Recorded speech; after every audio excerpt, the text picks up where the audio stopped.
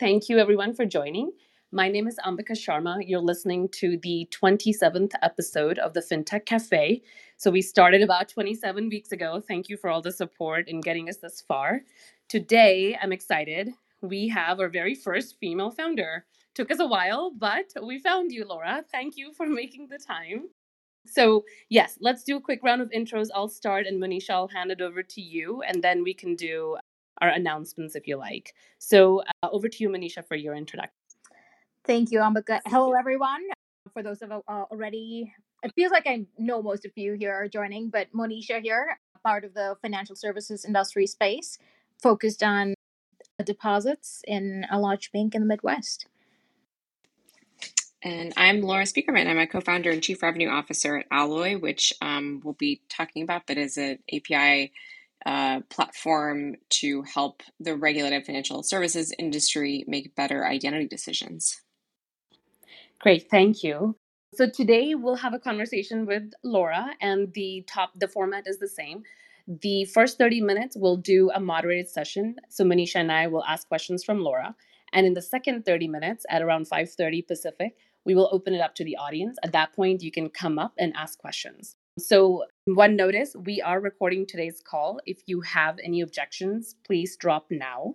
And because we are recording, we will make these audio recordings available on our website on fintechcafe.org, but also on all podcasting platforms. So wherever you get your podcasts, you can look up FinTech Cafe and you can also catch these conversations there. So with that, Laura, I want to ask you our first question, and that is, you studied political science. That was one of my majors as well. So how do you go from political science to identity management? Tell us more about your path. Yeah, you mean it's not totally obvious how you make that jump?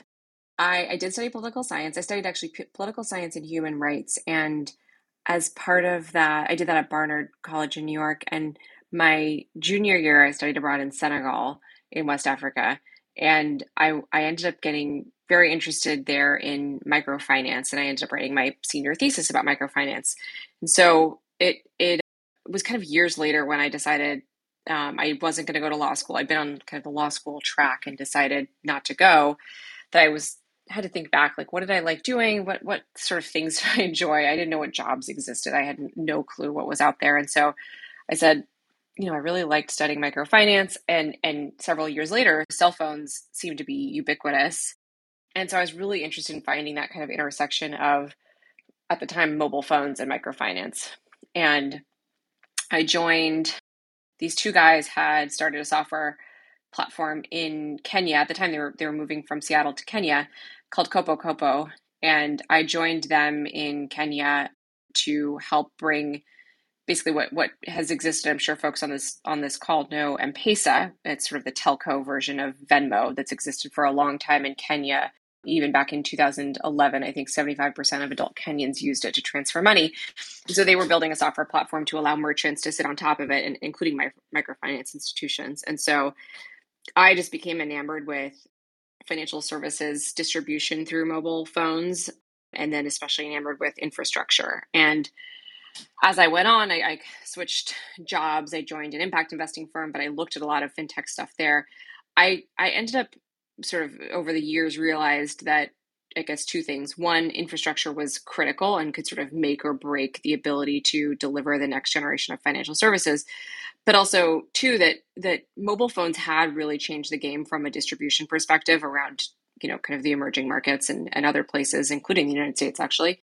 But the distribution was just part of it. Identity was actually a really critical piece. So you could give phones to anyone in the world, but if they couldn't meet requirements for actually using that, so meet certain KYC requirements or central bank requirements, they weren't going to be able to transact. And so I ended up becoming pretty focused on identity, and of course still am.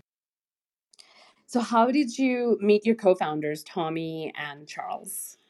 I met them when I was leaving that impact investing firm, and I really wanted to go back to an operating role at a very early stage payments company. So I was sort of trying to recreate my previous fintech experience.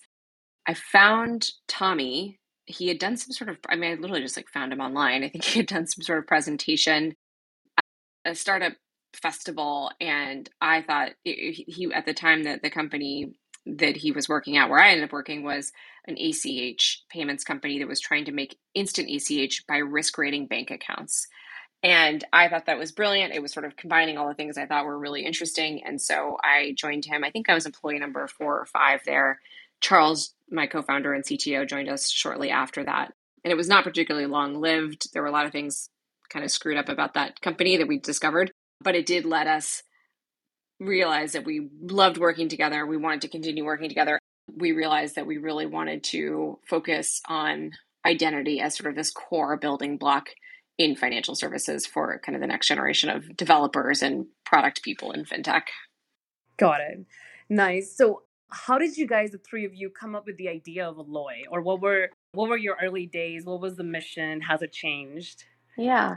So at the previous company, we actually wanted to become a customer of something like this. We looked around the market for it, and we realized, we were seeing conversion issues, fraud issues, et cetera, that our clients were seeing drop off because they couldn't totally validate someone's identity, end user's identity. So someone was trying to sign up for a wallet, a crypto account, a brokerage account, a deposit account, whatever it was, and something like their name would be validated. Their address probably was right, but because one of the big credit bureaus or the big public records agency didn't find the address, maybe because they'd moved in the last couple of years and they're certainly not real time, they're far from it, you couldn't validate them. You'd have to send them to a manual review process. You're asking that user to, call to a call center or fax in documents or whatever, and it just results in, huge drop off or terrible customer experience or both. Or your choices be lenient and risk fraud and risk compliance issues. And so we were trying to become customers of something that would solve our problem. We looked around, there was nothing in the market. And it was around when, this was 2015, so it was around when Plaid was coming out, Stripe existed, and so we were starting to see these APIs as kind of building blocks in financial services, and we said this should be one. So our kind of vision is to create a more dynamic and accessible financial industry, and we do that by helping financial companies deploy safe and seamless digital customer experiences by using our tools. Nice. So you were just solving your own problems. You were your own customers. I like that. Yes, exactly. We wanted to be our own customers. We had to go build it ourselves first, and we still are doing that 6 years later. So in the beginning, you were in stealth mode for a while, and I guess it took a long time. So could you talk to us about the early days? What were some of the struggles that you faced? Yeah, it was a pretty rough first 4 years, and if you had told me it would have taken, gosh, I think 4.5 or almost 5 years to get to a Series A, I just never would have signed up for this. I'm very glad I'm doing it now, but it was a rough first few years. So we got started, we raised a little bit of money. We had no idea what it took really to build a bank ready product at the time. So this is 2015. We had to quickly come up to speed about going through audits, data security, compliance requirements, all sorts of stuff that, we it was sort of trial by fire and figuring it out as we go. And we would, over the first 3-4 years, periodically almost run out of money, kind of get saved at a few points. But we did see enough signals from the customers we did have, which were a mix of early stage fintech companies and community banks who were really active in digital. So either they were starting to partner with fintech companies, that was kind of the early days of like Radius Bank, for example, this is 2016, 2017. They became really active and one of the first banks to do that. Or banks who were launching their own digital channels, like Midwest Bank Center, an early Alloy client. So a couple of these were just really sort of formative for us, where we learned a ton, we built a ton of stuff for them. They were great partners, and we were realizing like that just from the feedback that we were getting, like just how deeply they loved and needed this product, that we had something there. We just couldn't figure out how to sort of make it work as a business yet. And I think the answer was like we had to kind of hang on enough until we could kind of get through, get initial product market fit, get a few customers, but it's just very expensive to get those first few customers because the product build is so intense. And so we should have raised more money than we did.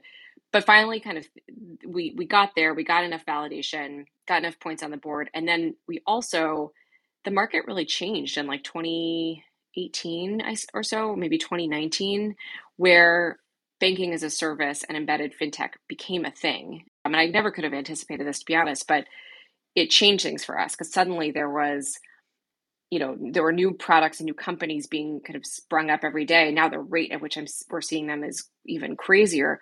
But it really did validate the idea that if these building blocks are there, the ability for new products to emerge just becomes, pretty incredible.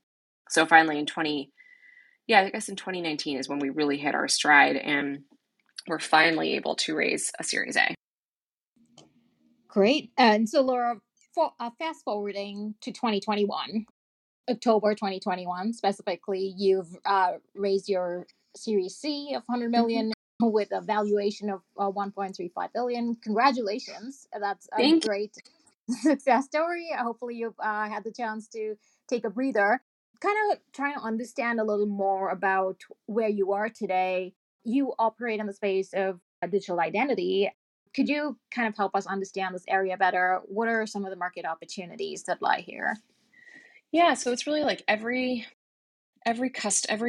institution that is providing some sort of financial service, whether that's moving money, opening accounts. And here we're talking really about consumer and small business facing applications, but that stack gets pretty deep because you can also talk about banking as a service providers and all sorts of folks in between. But really anyone where kind of money is being moved is pretty highly regulated. And we view identity as just a core sort of barrier if you don't get it right. For the reasons I described earlier, it can lead to conversion issues, fraud issues. There's sort of this kind of inherent tension that exists between having a good business, meaning onboarding a lot of customers, giving them a really good experience, and then being safe, which is being safe from a compliance perspective, also being safe from a fraud perspective. We believe we just want to remove that tension. And so sometimes that can be very literal, right? Sitting between stakeholders at a bank or a fintech company and sort of having these conversations about how they might be able to innovate, but make everyone happy. And sometimes it's really just more theoretical about what kinds of projects they can launch, where their budget goes, et cetera. But we really view ourselves at kind of the crux there. And so we insert ourselves into account opening flows in particular. Our onboarding product is what's been around the longest. That's where our clients integrate our API. And so when an applicant is coming to their page and saying, entering like name, address, phone number, date of birth, all that kind of stuff, hitting submit, that's getting sent to our API. We're running a bunch of requests for data to validate that data.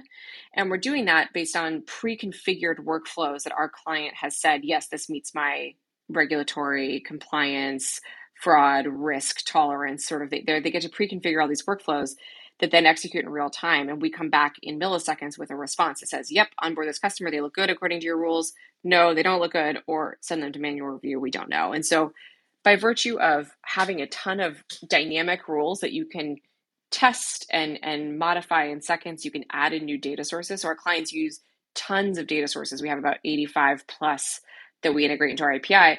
You get to really easily improve and kind of optimize your workflows over time to get the best possible outcomes. So that's our core product. We have a couple other products, but I'll stop there. Great, thanks. And then it's kind of trying to understand your customers. It sounded like it took a while to get the critical mass. So who are some of your early customers, and what is your current sort of customer profile? Yeah. So early customers were kind of early stage fintech companies, some that are growth stage now, but were in early this time we started. So companies like Brex and Marqeta, for example. And again, kind of consumer facing or can have, or SMB facing companies, or like Marqeta sort of be, more banking as a service oriented or issuer processor type of companies. And then a bunch of community banks were our early customers. So again, banks like Radius Bank, now Lending Club, of course, MBC, gosh, a ton of other ones, kind of, 1 to 5 billion in assets, really, really good at fintech and either partnering with fintech companies or launching their own digital products. Over time, that expanded to work with large financial institutions like Ally Bank, for example, and some other kind of, $100 billion plus asset size banks. And then similarly working with more scaled fintech companies, but it's a huge range. It's about 50-50 banks and fintech companies. It kind of varies, of course, week to week, but we serve both pretty equally. Great, thank you. And then on the product offering side, you started touching on that, but how does that fit in with your customers? Yeah. Yeah, so onboarding is where we've been focused, to date, and that's really been onboarding consumers or small businesses to banking platforms. On the bank side, we've largely done that through account opening vendors. So integrating instead of integrating to your core, we integrate into account opening platforms. So we work really closely with a number of those. The products we've launched this year, so one we recently launched was transaction monitoring, and it's very conceptually similar to it was sort of to our core product, writing rules, executing them in real time, or making decisions in real time. And so the idea is to flag or action on high risk events or transactions. So that could be someone's making a $5,000 wire transfer to Russia. You want sort of an immediate decision or flag on whether or not we think that's a good transaction. And similarly, someone's going in to modify the email address on their bank account profile, a pretty high risk activity. We want to know that that's an okay thing to do. And so they use our transaction monitoring tool to take in the information they learned at onboarding. So all the information we gathered from third-party data sources during the onboarding process. Then we also bring in all the transaction history. So what have you been doing in these 90 days you've been a customer? What does your transaction history look like? And we get that either via batch or API from a processor. And then also kind of moment in time characteristics, like what device are you on? And we help you make those decisions. And then today we launched credit decisioning. So we're now, again, very conceptually similar to onboarding, and usually it's part of onboarding for lots of people, where we are making credit decisions, or we are not making, we are enabling our clients to make credit decisions using our API. And so we integrate a bunch of different data providers for credit, so credit bureaus, alternative data, all that stuff, and we allow our clients to write a bunch of rules very easily. It's super dynamic. They can bring in attributes from out of the box credit bureau integrations. They can have their own custom models, all sorts of stuff. And we execute those decisions. Fantastic. Well, congratulations on the launch today. Exciting to talk to you on our product Thank launch you. today. Thanks. I'm glad we found time with you, actually. I'm sure it's a pretty busy day. And along the lines of product, how do you approach product innovation? Like, how do you create that iterative process around product? Yeah, it's a good question. So I have basically the answer is we don't know yet. We still approach it from well, I'll tell you how we actually do it, which is sort of ridiculous. But our CEO is actually, he's our head of product, and he is obsessed with our customers. And so he is constantly talking to them, big customers, small customers. I don't know that he even knows how much they pay us. I don't think it matters to him. He's just super excited about understanding our clients and their next pain points.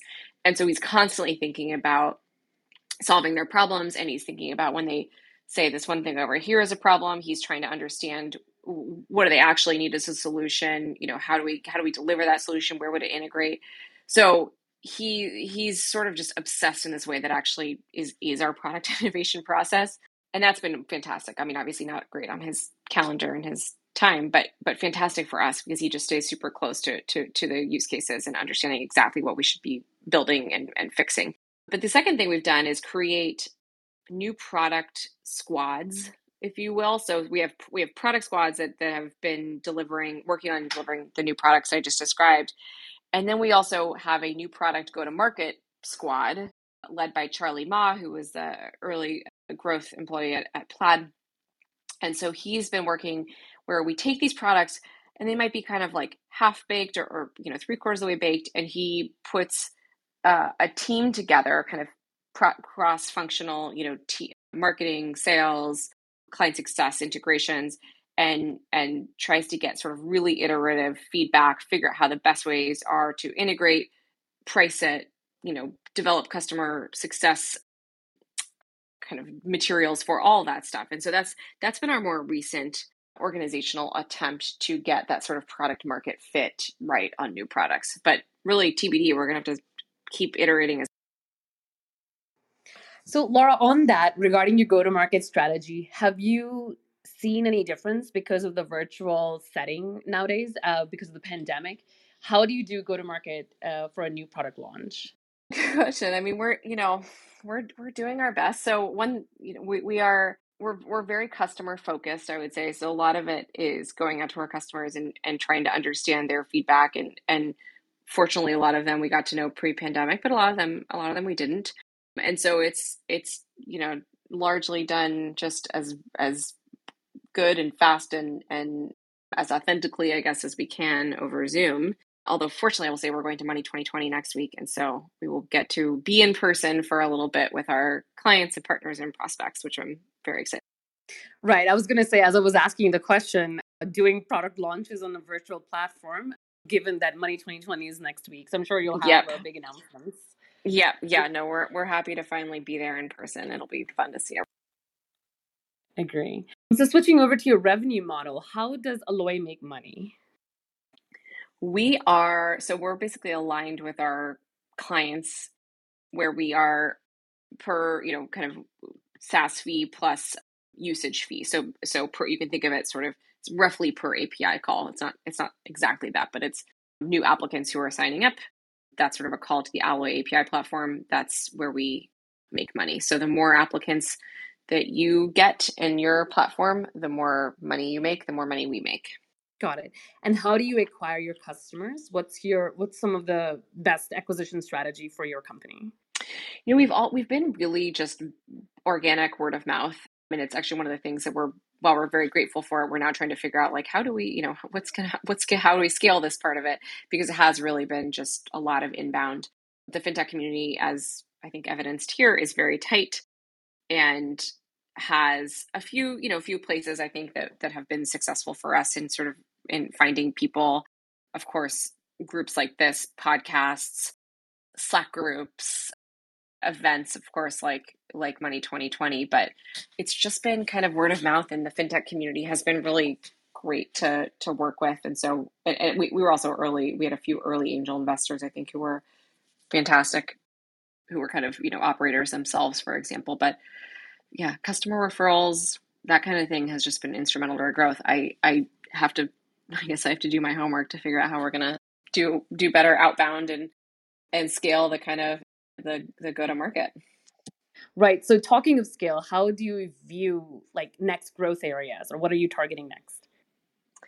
So we're really focused on, like I mentioned, we have these two new products, and we have clients live with them. We have, we're out kind of talking to people about them and selling them and all that kind of stuff. But we haven't quite, we're definitely still in the figure out the go to market phase. So I think this next year is it's kind of about two things. It's about figuring out how to sell these products, right? So what does the sales process look like? What materials do we need? What should pricing look like? It's all of those things. And then it's also sort of organizationally, how do we structure ourselves and how do we become a multi-product company?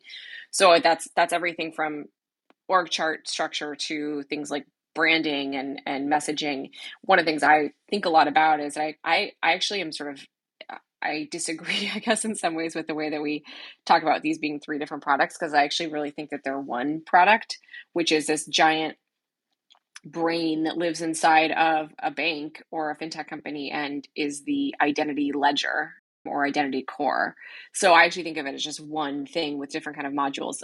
And so to me, there's just a lot of sort of organizational challenges, I guess, in figuring out how we do that, right? Do we break things down by product or by use case? And so that's where I'm spending a lot of my energy. All right.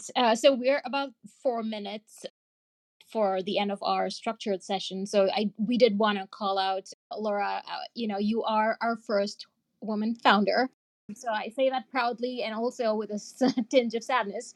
Would love to kind of hear your unique experience as a founder and also as a female founder, if how that played out, and any advice that you can share for aspiring founders as well as female founders specifically. Yeah. I mean, I struggle with this question because I feel very fortunate in that I think there's a lot of female founders out there who start at much more of a disadvantage than I do. So I had male co-founders. I'm white. I'm cisgendered. I think there are, if you look at kind of the data, especially on solo female founders or two female founders, for example, or women of color, the numbers are staggering about how much harder it is to raise money, for example. So it's not to say it's been super easy, and the first 4 years, like I mentioned, were rough, and no one wanted to invest, and I can't really blame them to some extent. but certainly, these other factors really matter. I have had definitely, I'm frequently one of the only women in the room, whether that's meeting clients or talking to investors. It's a little bit of a lonely experience. I think it's getting a little bit less lonely, but it can feel like that, and it can feel like a little bit of a boys' club. I've really been, I think, in some ways, I've loved that there are a few groups of women in fintech. Some are informal, some are more formal, that have been really wonderful to be a part of. And I think we actually benefit more. I mean, not like net, but we get a lot out of those groups, I think, because there aren't many like it. And so women are generally, in my experience in fintech, willing and want to help each other out and kind of promote each other, which has been wonderful. Advice for founders, my biggest piece of advice, and everyone's advice is going to come from some sort of scar they have. So take this with a grain of salt, but just don't run out of money. I think especially in fintech, it's very expensive to build these products. Like I mentioned, doing things like your SOC 2, audit alone are going to cost tens of thousands of dollars. And let's say you've only raised $500,000. That's like a significant amount of your runway chopped off. And so my advice tends to be raise more than you think you need, and definitely just don't run out of money. Do whatever you need to do. So for us, we needed to get through certain milestones to be able to raise more and more and to be successful over time. And so that meant kind of hanging on, but also we had to hang on until the timing was right. So there's also sort of this luck element, which I couldn't have predicted, but fortunately we were there when the timing was right. For female founders, I think a lot of it has to do with finding your network, find people who will promote you, men and women. And this is kind of the biggest thing I always take away from the sort of gendered founder conversations is it's great that women support other women. It's great that you asked me this question. It's, wonderful for people to be talking about, but men actually need to be doing a whole lot more. It's only women who seem to be helping other women and talking about this and creating groups for us. Men need to be doing a lot more. They need to be asking, trying to actively help other women in fintech. They need to be, helping them figure out their fundraise and investing in them. And often men are the ones who are being sexist. So it's also on men to kind of work on themselves. So I hope I'm not alienating anyone here, but that's one of the pet peeves I have with this whole issue is I think we're also like women suffer from this, but that women are also the ones trying to rectify it, and that needs to change. Right. It's everybody's problem. Well, we are actually out of time, but one last question I like to ask to all the founders is, if you were to be wildly successful in your endeavor, which is Alloy, if this were to be wildly successful, what would you have enabled the world to do? Or what's the legacy? Yeah, I love that question. I think, if our mission is around, or our vision is around creating a more dynamic and accessible financial industry, the point of that to me is that people around the country, around the world, so individuals or small businesses are able to get the financial services that best fit their needs. So whether that's that they are, because of their profession, they require certain types of financial services that today are at, a crazy high rate, or really they have to go into a bank branch to get, and so they don't do it. We want to make that easy, accessible, safe, seamless. And so we're seeing, I'm excited about all the banking as a service stuff, because I think we're seeing, what are being called niche banking trends, but are sometimes huge populations of people, like neobanks for African Americans or for LGBTQ communities or for general contractors. Like there's a ton of use cases out there, and so I'm excited about that kind of stuff, and just making these financial services fairer, making them a lot less expensive. So I would like to see fees go down. I mean, I have a long wish list, but these are the things I hope to see if we're successful, and I think if our peers in the kind of fintech infrastructure space are. Great. That's lovely. Thank you. So with that, let's open it up to the audience. Now, if you are new, Deidre is already ahead of the game. So Deidre, I'll invite you, but just hold off your question. So if you're new, there are two ways to join. So Juhi and Harris, I see you guys just downloaded the app. You can either come on stage, and the way to do that is there is an icon, like a hand icon on the bottom right. If you click on that, Manisha and I were the moderators. We can bring you up on stage. Or the second option is you can text us your questions. So Harris, you've already sent me. You can send us a question through the back channel and we'll read it for you. So with that, let's see. So Tammy and Deidre, if you like to join. In the meantime, Laura, I'll ask you a question. This is from Saeed. He's in fraud strategy. So his question is, he sent it to me on back channel. So his question is, what are your thoughts on preventing the synthetic identity problem, which is growing rapidly? That's his first question. And second is, how does your company validate that quality of recommended decisions remain best in class? Oh, great questions. And this is where I wish my co-founder were on, because he knows so much about synthetic fraud now. So we are a platform that integrates a whole bunch of different data sources. And so what we've done is, especially with synthetic fraud and the kind of the rise over the last 2 years or so, is search for the best in class synthetic fraud kind of, providers out there. So two that come to mind are Socure and Centrelink, for example. And so we integrate those products. We work really closely to figure out best practices around those products when it comes to fighting synthetic fraud. So we work with our clients to figure out sort of what rule thresholds are best, all that kind of stuff, which also addresses, I think, the second question, which is there's some parts of our product that have an inherent feedback loop, not sharing PII or anything, but some will where you will contribute, our clients will contribute back to some of the consortiums, the fraud consortiums in particular, and some where they don't. But in either case, we are very actively kind of holding our clients' hands and helping them understand how their fraud performance is so we'll go in and do tests, for example, and we'll say, okay, hand us your last 1,000 applicants, let us run a test to see what would have happened if we'd used this data source instead of this one, and kind of be proactive with our recommendations based on what we're seeing. And so there's a huge incentive there for our clients to work with us, contribute fraud data back to us, whether or not it gets shared, but that helps them make better decisions, and it helps us understand trends across our clients and all sorts of stuff. Great, thank you. So let's move on to who we have on stage. First up, we have Tammy. If you'd like to introduce yourself and ask your question. Hi, Tammy Fleming, and I'm in financial services, focused on risk management, emerging tech innovation. And Laura, just want to say I am so excited for this call. I talked with Ambika earlier, and seriously, I was jumping up and down. I am a huge advocate for equity and inclusion, and just the fact that you're a woman founder. That is fantastic. So kudos to you. Thank you, Tammy. And even, some of some of your funding that you've gotten from your VC, you've got a couple women founded investors. I think Avid Ventures is woman founded. Yeah. We're huge fans of theirs. Yeah. Yep. And you have a number of women on in your leadership. So kudos to you for that. Also, I just wanted to commend you. You were on the CB Insights FinTech list to watch. So you're amazing, regardless of how you view yourself. You are amazing. So Thank you, So I want to go back to, and actually I have two questions. And actually, Ambika, I want to go back to the one that you started talking about with synthetic fraud, and and Laura, you touched on the fact that the nature of your data is restricted. It can be PII, and it makes me think about the SolarWinds hack that went on a year ago back in December, which was one of the largest and most sophisticated attacks that we've ever seen. Yep. And when I think about cybersecurity, because cybersecurity is a data problem, yeah, and malware attacks via mobile apps, huge.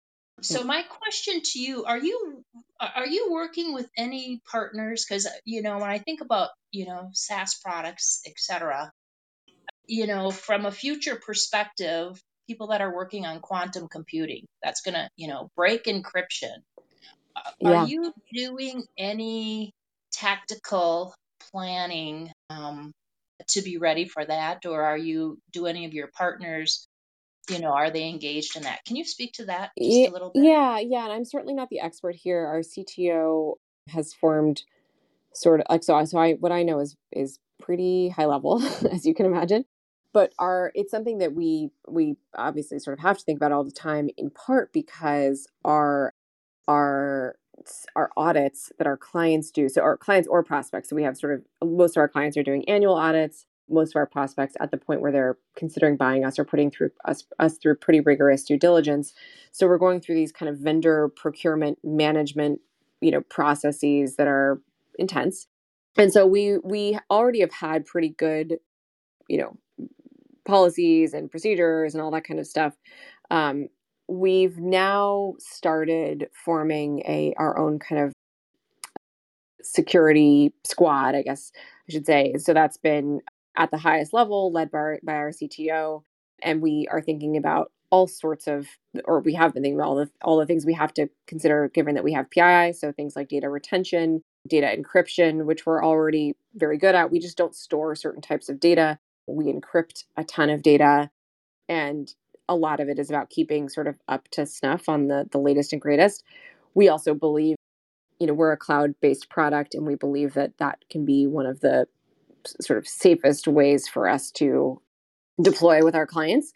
But in the financial services industry, that can be a tough, there are many banks that have not figured out how to move to the cloud yet. So I will say that's an area that I think we have to work with our clients on and help educate them and understand the kind of, reluctance, and also figure out, if we're in AWS, but figuring out what sorts of module or containers work for our clients in terms of how their data is stored. So that's a pretty active conversation that we have with them. And then I think fundamentally, like, our view is we don't share PII. So I think there's a case you could make where we could make $1 zillion as a company that is a network in and of itself, a data provider in and of itself. So we get the PII and then we share it with other people, and people ask us all the time, like investors will ask us all the time, hey, I want to, if you KYC this person over here, why can't you just say that they've been KYC'd over there? And unfortunately, that's just not part of what we're able to do, because we take the sort of, PII is sacred, and we're not in a place to share it. Okay, awesome. And then I think in your materials, when I was looking, I saw that part of your services, you're providing market share information or technology market share information and country-based analytics. So are you providing your customers geopolitical risk management reporting as part of your services? Can you just clarify? Yeah, I'm not even sure where that's from, so I hope I'm not getting this wrong, but we do things like adverse media screening and stuff like, or we have some of our data providers doing that. So we enable that for our clients, negative news, that kind of thing. I'm not sure if that's the concern here, but that's what we do. Okay. Great. Awesome. It's Tammy and I'm done. Thank you. Thanks, Keep up the Tam. great work. Thanks, Tammy. Thank you for waiting. Deidre, over to you for your question. Thank you. So I should say, my name is Deirdre. I'm in UX research for a big bank. And you mentioned that you use a lot of data sources. And I'm curious, what is the most ingenious method you've seen that people have tried to use for authentication? It doesn't have to have worked. Yeah. What have you seen people try? That's a good question. So there's one that I saw that I think was fascinating, but I think adoption would be very tough, because I think it makes people very uncomfortable, which is being able to take a phone number, and then I think it was take the phone number and you can get social security number, because I think you were able to get the last 4, and then you can sort of work your way back into the rest using another tool. So I've seen that done. That was kind of fascinating. And I think a lot of the biometrics stuff is fascinating. I love seeing a lot of the kind of, and I would say overall, like, I think banks are going to be reluctant to adopt it today for totally understandable reasons.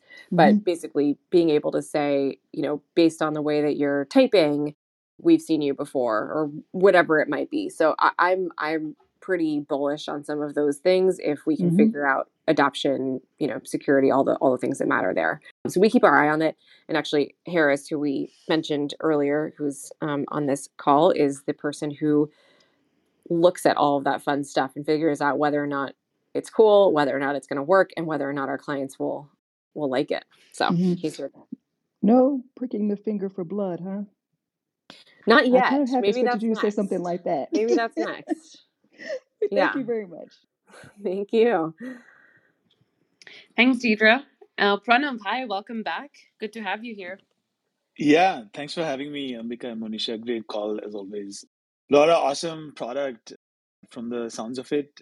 I lead identity for a bank, and I was really curious. So, the problem that you're looking to solve around building workflows and, plugging in various data sources and, orchestrating that entire identity verification is an important problem to solve, and, one that we certainly deal with. Another one is for every data source or point solution or capability that I want in my stack, there are a million providers for that thing out there. Yeah. This market is hot. Yeah. Do you take a stance on the quality of some of these data sources, these capabilities? Like, will you be able to recommend to Yeah. me that vendor A is better than vendor B in these scenarios Well, based on sort of data that you have? yeah. So first of all, that's sort of the reason that Alloy exists is because we believe that even if it's a clear winner today, right? I could show you Yeah. 3 redundant data sources and there's one that's much better. Tomorrow there's going to be 5 new ones and Mm-hmm. someone else is going to be better. And so it's part of sort of the core reason we exist is we just think that this market is moving at a rapid pace. And then also you just shouldn't spend your time building new integrations into these. Like that's not your kind of precious developer hours shouldn't be spent there. So that's why we exist. And then either by talking to us, and I'm happy to talk offline about this. And actually, I'm offering up Harris again, who's on this call, because he can tell you his opinions, which are going to be better than mine. But both by talking to us, but also by actually using the product or doing a back test with us, you'll be able to see performance. And obviously, there's a trade off sometimes in performance between performance and cost, or performance and kind of like a user experience, right? You might have there's sort of different things that matter here, but we work with clients on those trade-offs and look at their data to see what's going to be most effective. So shorter answer is we love doing tests and we can figure out pretty quickly what works and what doesn't. Yeah. That's awesome. It's related to my second question, which is sort of more of a business question. If I, contract, like if I want, synthetic identity capability or whatever, or I think you mentioned Socure, Sentinel. If I work with Alloy, is my contract with Alloy or is it with Socure? Yeah, it's up to you. So you Okay. can use you can use us and then work with Socure through us, or you can. A lot of clients will have their own separate relationships because maybe they have a long-standing relationship with Socure, for example, and then Right. you just integrate. I'm sorry, you just put your API keys into our dashboard, and so you don't need to. We've already done the integration, so it's kind of either or. Credit bureau data, for example, we don't resell today, so you do have to have a separate contract with them. Yeah. And you'll have your same sales rep at Experian you always had, for example. Okay, sounds good. The reason I thought that might be related was, sometimes for all the right reasons, I think you mentioned like the intense procurement processes. Yeah. Like it may be hard for me to have like 4 different vendors doing back testing, and I Yep. would really like for you to just tell me, Yep. that That vendor A is we better than vendor B based on our past experiences, and that would be a really valuable service as well. email me and we will figure that out for you. We have lots of opinions. Tons of opinions. Okay, sounds good. I'll Yeah. ping you offline. Sounds Thank good. you. All right. Thanks, Pranav. And over to the man of the hour, Harris. We've talked about you 4 times. You just downloaded the app, so welcome on stage and give us your introduction, Harris. Yeah, I feel a little bit nervous, but I'm on the product team at Alloy, and I actually had a question for Laura. With the new raise, typically, that means we're going to be growing at an even higher clip than we have, and I think we've grown 3x since I've joined. And my question is sort of how and have you thought about how we're going to maintain as good of a company culture as we currently have, given that a lot of times during high growth periods, companies sort of lose that sort of cultural identity in that, and things sort of, you go through a lot more growing pains. Yeah, I mean, it's a good question. Well, earlier I was talking about how I think that like the thing I think we care most about is preserving culture and preserving speed, sort of like ability to do things. And so a lot of it is, I think, like, driven by people like Tommy, our CEO, who just, we're just never, because of him, you're just never going to see a ton of bureaucracy and he just won't accept. So, he wants to do, he's always going to be himself. And so to me, that's like a wonderful quality. And it means I think we just retain some of that both culturally and in terms of process and kind of developing squads. So like we believe that small groups of people can do big things and sometimes bigger things than large groups of people. So I think it's about figuring out where you can sort of get people into their kind of best work culturally.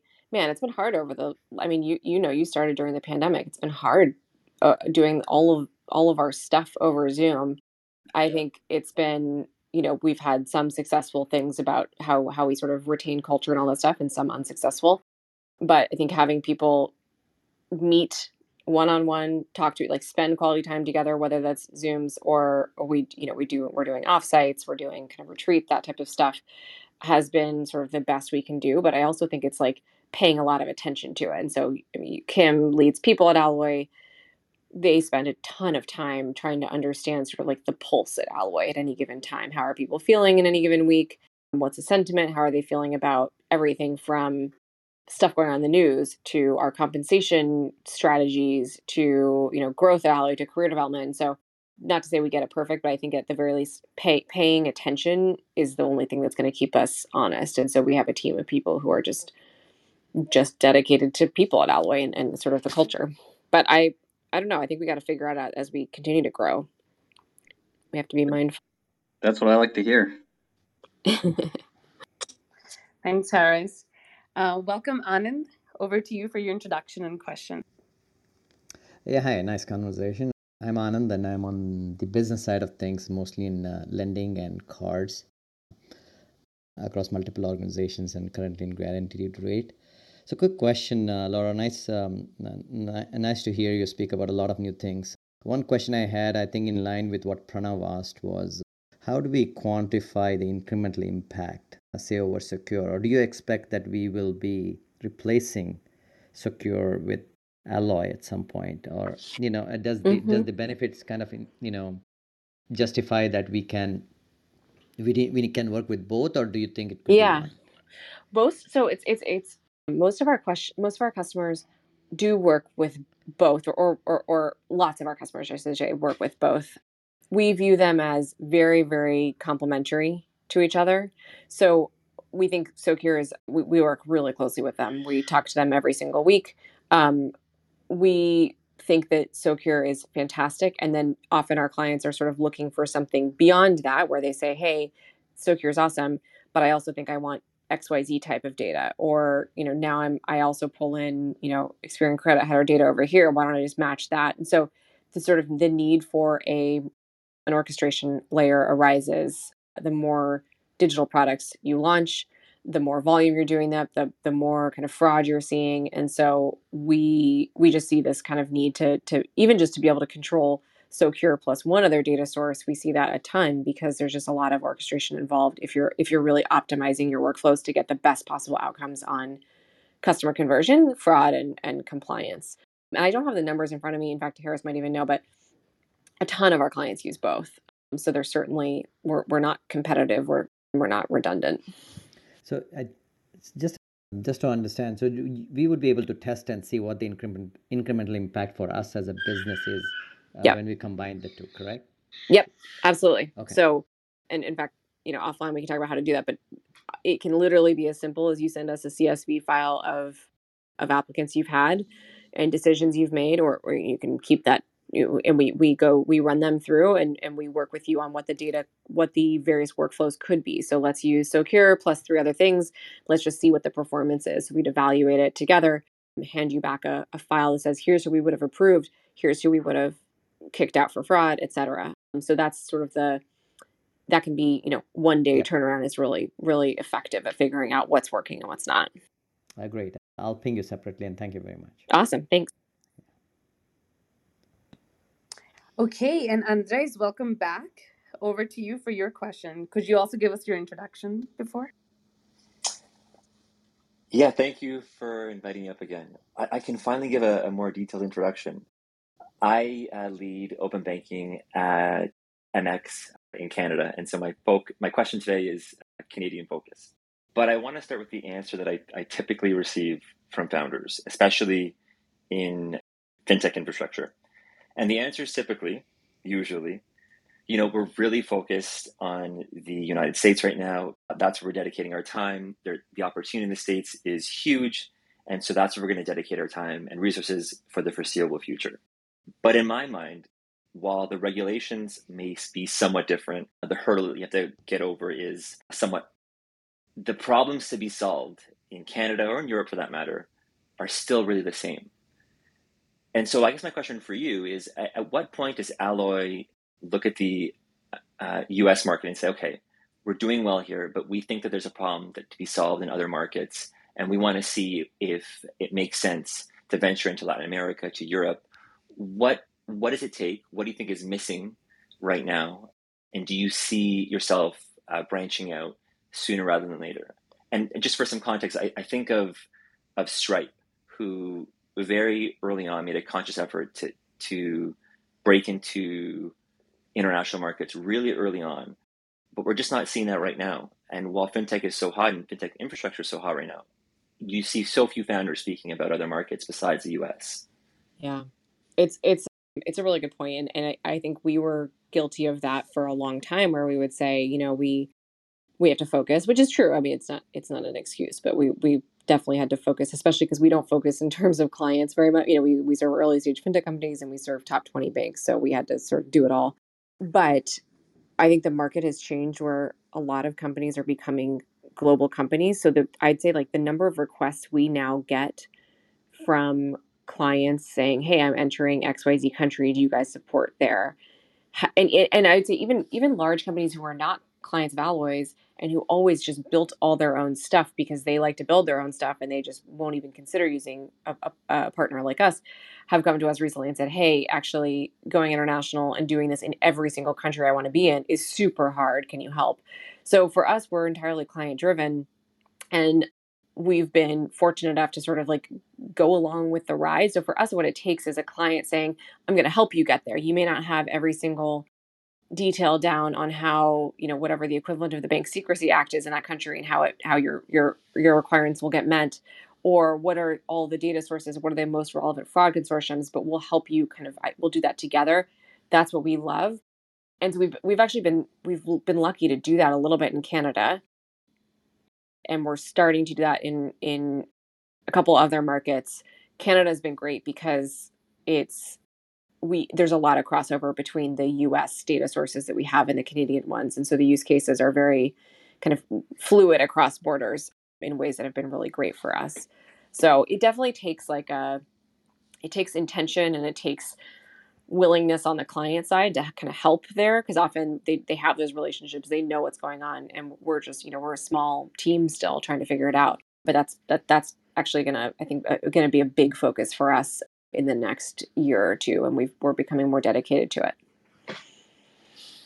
That is super exciting to hear. I think that's the most promising answer I've heard on Clubhouse in about 9 months. Well, keep me honest. So make sure that we're actually doing that in 6 months or a year. I will. Thanks.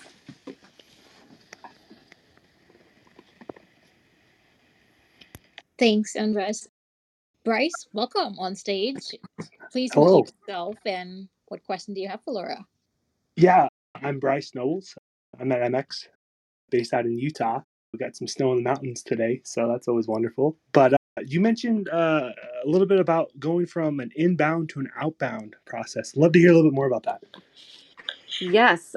And Bryce, I was actually at your summit a week or two ago. Yeah. It was beautiful. Snowbird has gotten 3 feet of snow since then. God. So we hit the perfect window. It was so nice. So the honest answer is I am definitely not a professional when it comes to how to do these things. We've managed to hire some great people. So we have a wonderful marketing lead, a wonderful BDR manager, a wonderful sales leader who are all figuring this out together and sort of what outbound should look like. I think for us, my personal view on it is we have these great kind of referral networks built in, this organic growth. And so it's really about sort of leveraging that a little bit more. And I think, and my point of view on marketing, I think broadly is I want to genuinely be as helpful as we can to our clients. And so putting out content that's useful to them, even if it has nothing to do with us. So I think thinking about, we're trying to get closer to our clients in terms of thinking about what are their challenges, whether or not they're Alloy related. So thinking about clients who are trying to decide whether to get into buy now, pay later, as just one example, right? We want to sort of be there for those conversations for whatever they're building next. Because if they end up building buy now, pay later, we want them to use us as the kind of, the identity platform behind it. So I think it's largely going to be sort of content and help driven. This is like, you can tell I'm not a marketer because I don't know how to talk about it, but it's really going to be around how we just are inserting ourselves as experts wherever we can be into our clients and hope that meets their needs. But I don't have any great tactics. Well, I mean, ping me in 6 months and we'll see if we've figured out how to do it. I will. Thank you for that. Appreciate it. Thanks, Bryce. Well, Laura, I think there are a lot of people who are wanting to get in touch with you. So what's the best way? How do they contact you? Yeah. I'm Laura at alloy.com. And I'm also on Twitter, Laura Speakerman, and I will be at Money 2020 next week in Vegas for those of you who will be there. Awesome. Well, thank you. It was lovely having you today. So much engagement. So thank you for joining and for giving us 1 hour of your time. Thank you, guys. This was so much fun. I really appreciate the opportunity to talk to you and talk to everyone here. Certainly. Manisha, go ahead. I was going to say thanks, Laura. And I appreciate you sharing your message, both the personal and professional. Definitely a lot we've learned today. Thank you. Yeah, and look forward to meeting you in person next week. So yes. Thank you. Yes, I'll see you next week. Yes. And thank you for everyone who joined and for asking questions. Appreciate you coming back week after week. So we'll make this episode available on our website and any podcasting platform if you want to listen to it again. And next week, hopefully, we'll be live from Money 2020. We're not sure who the guest will be yet. But yeah, talk to you next week, same time, Wednesday, 5 p.m. Pacific.